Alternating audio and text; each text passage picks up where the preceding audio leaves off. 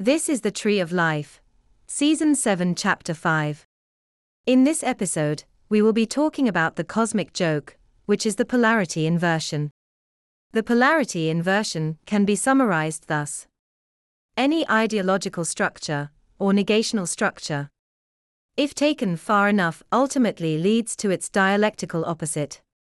That is to say, that a negational structure, at some point beyond the limits of its negation, becomes affirmational.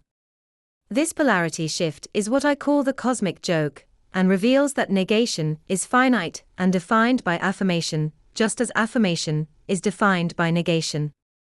That no matter how large a negational structure becomes, it invariably never remains exclusionary. That's the end of the podcast for today.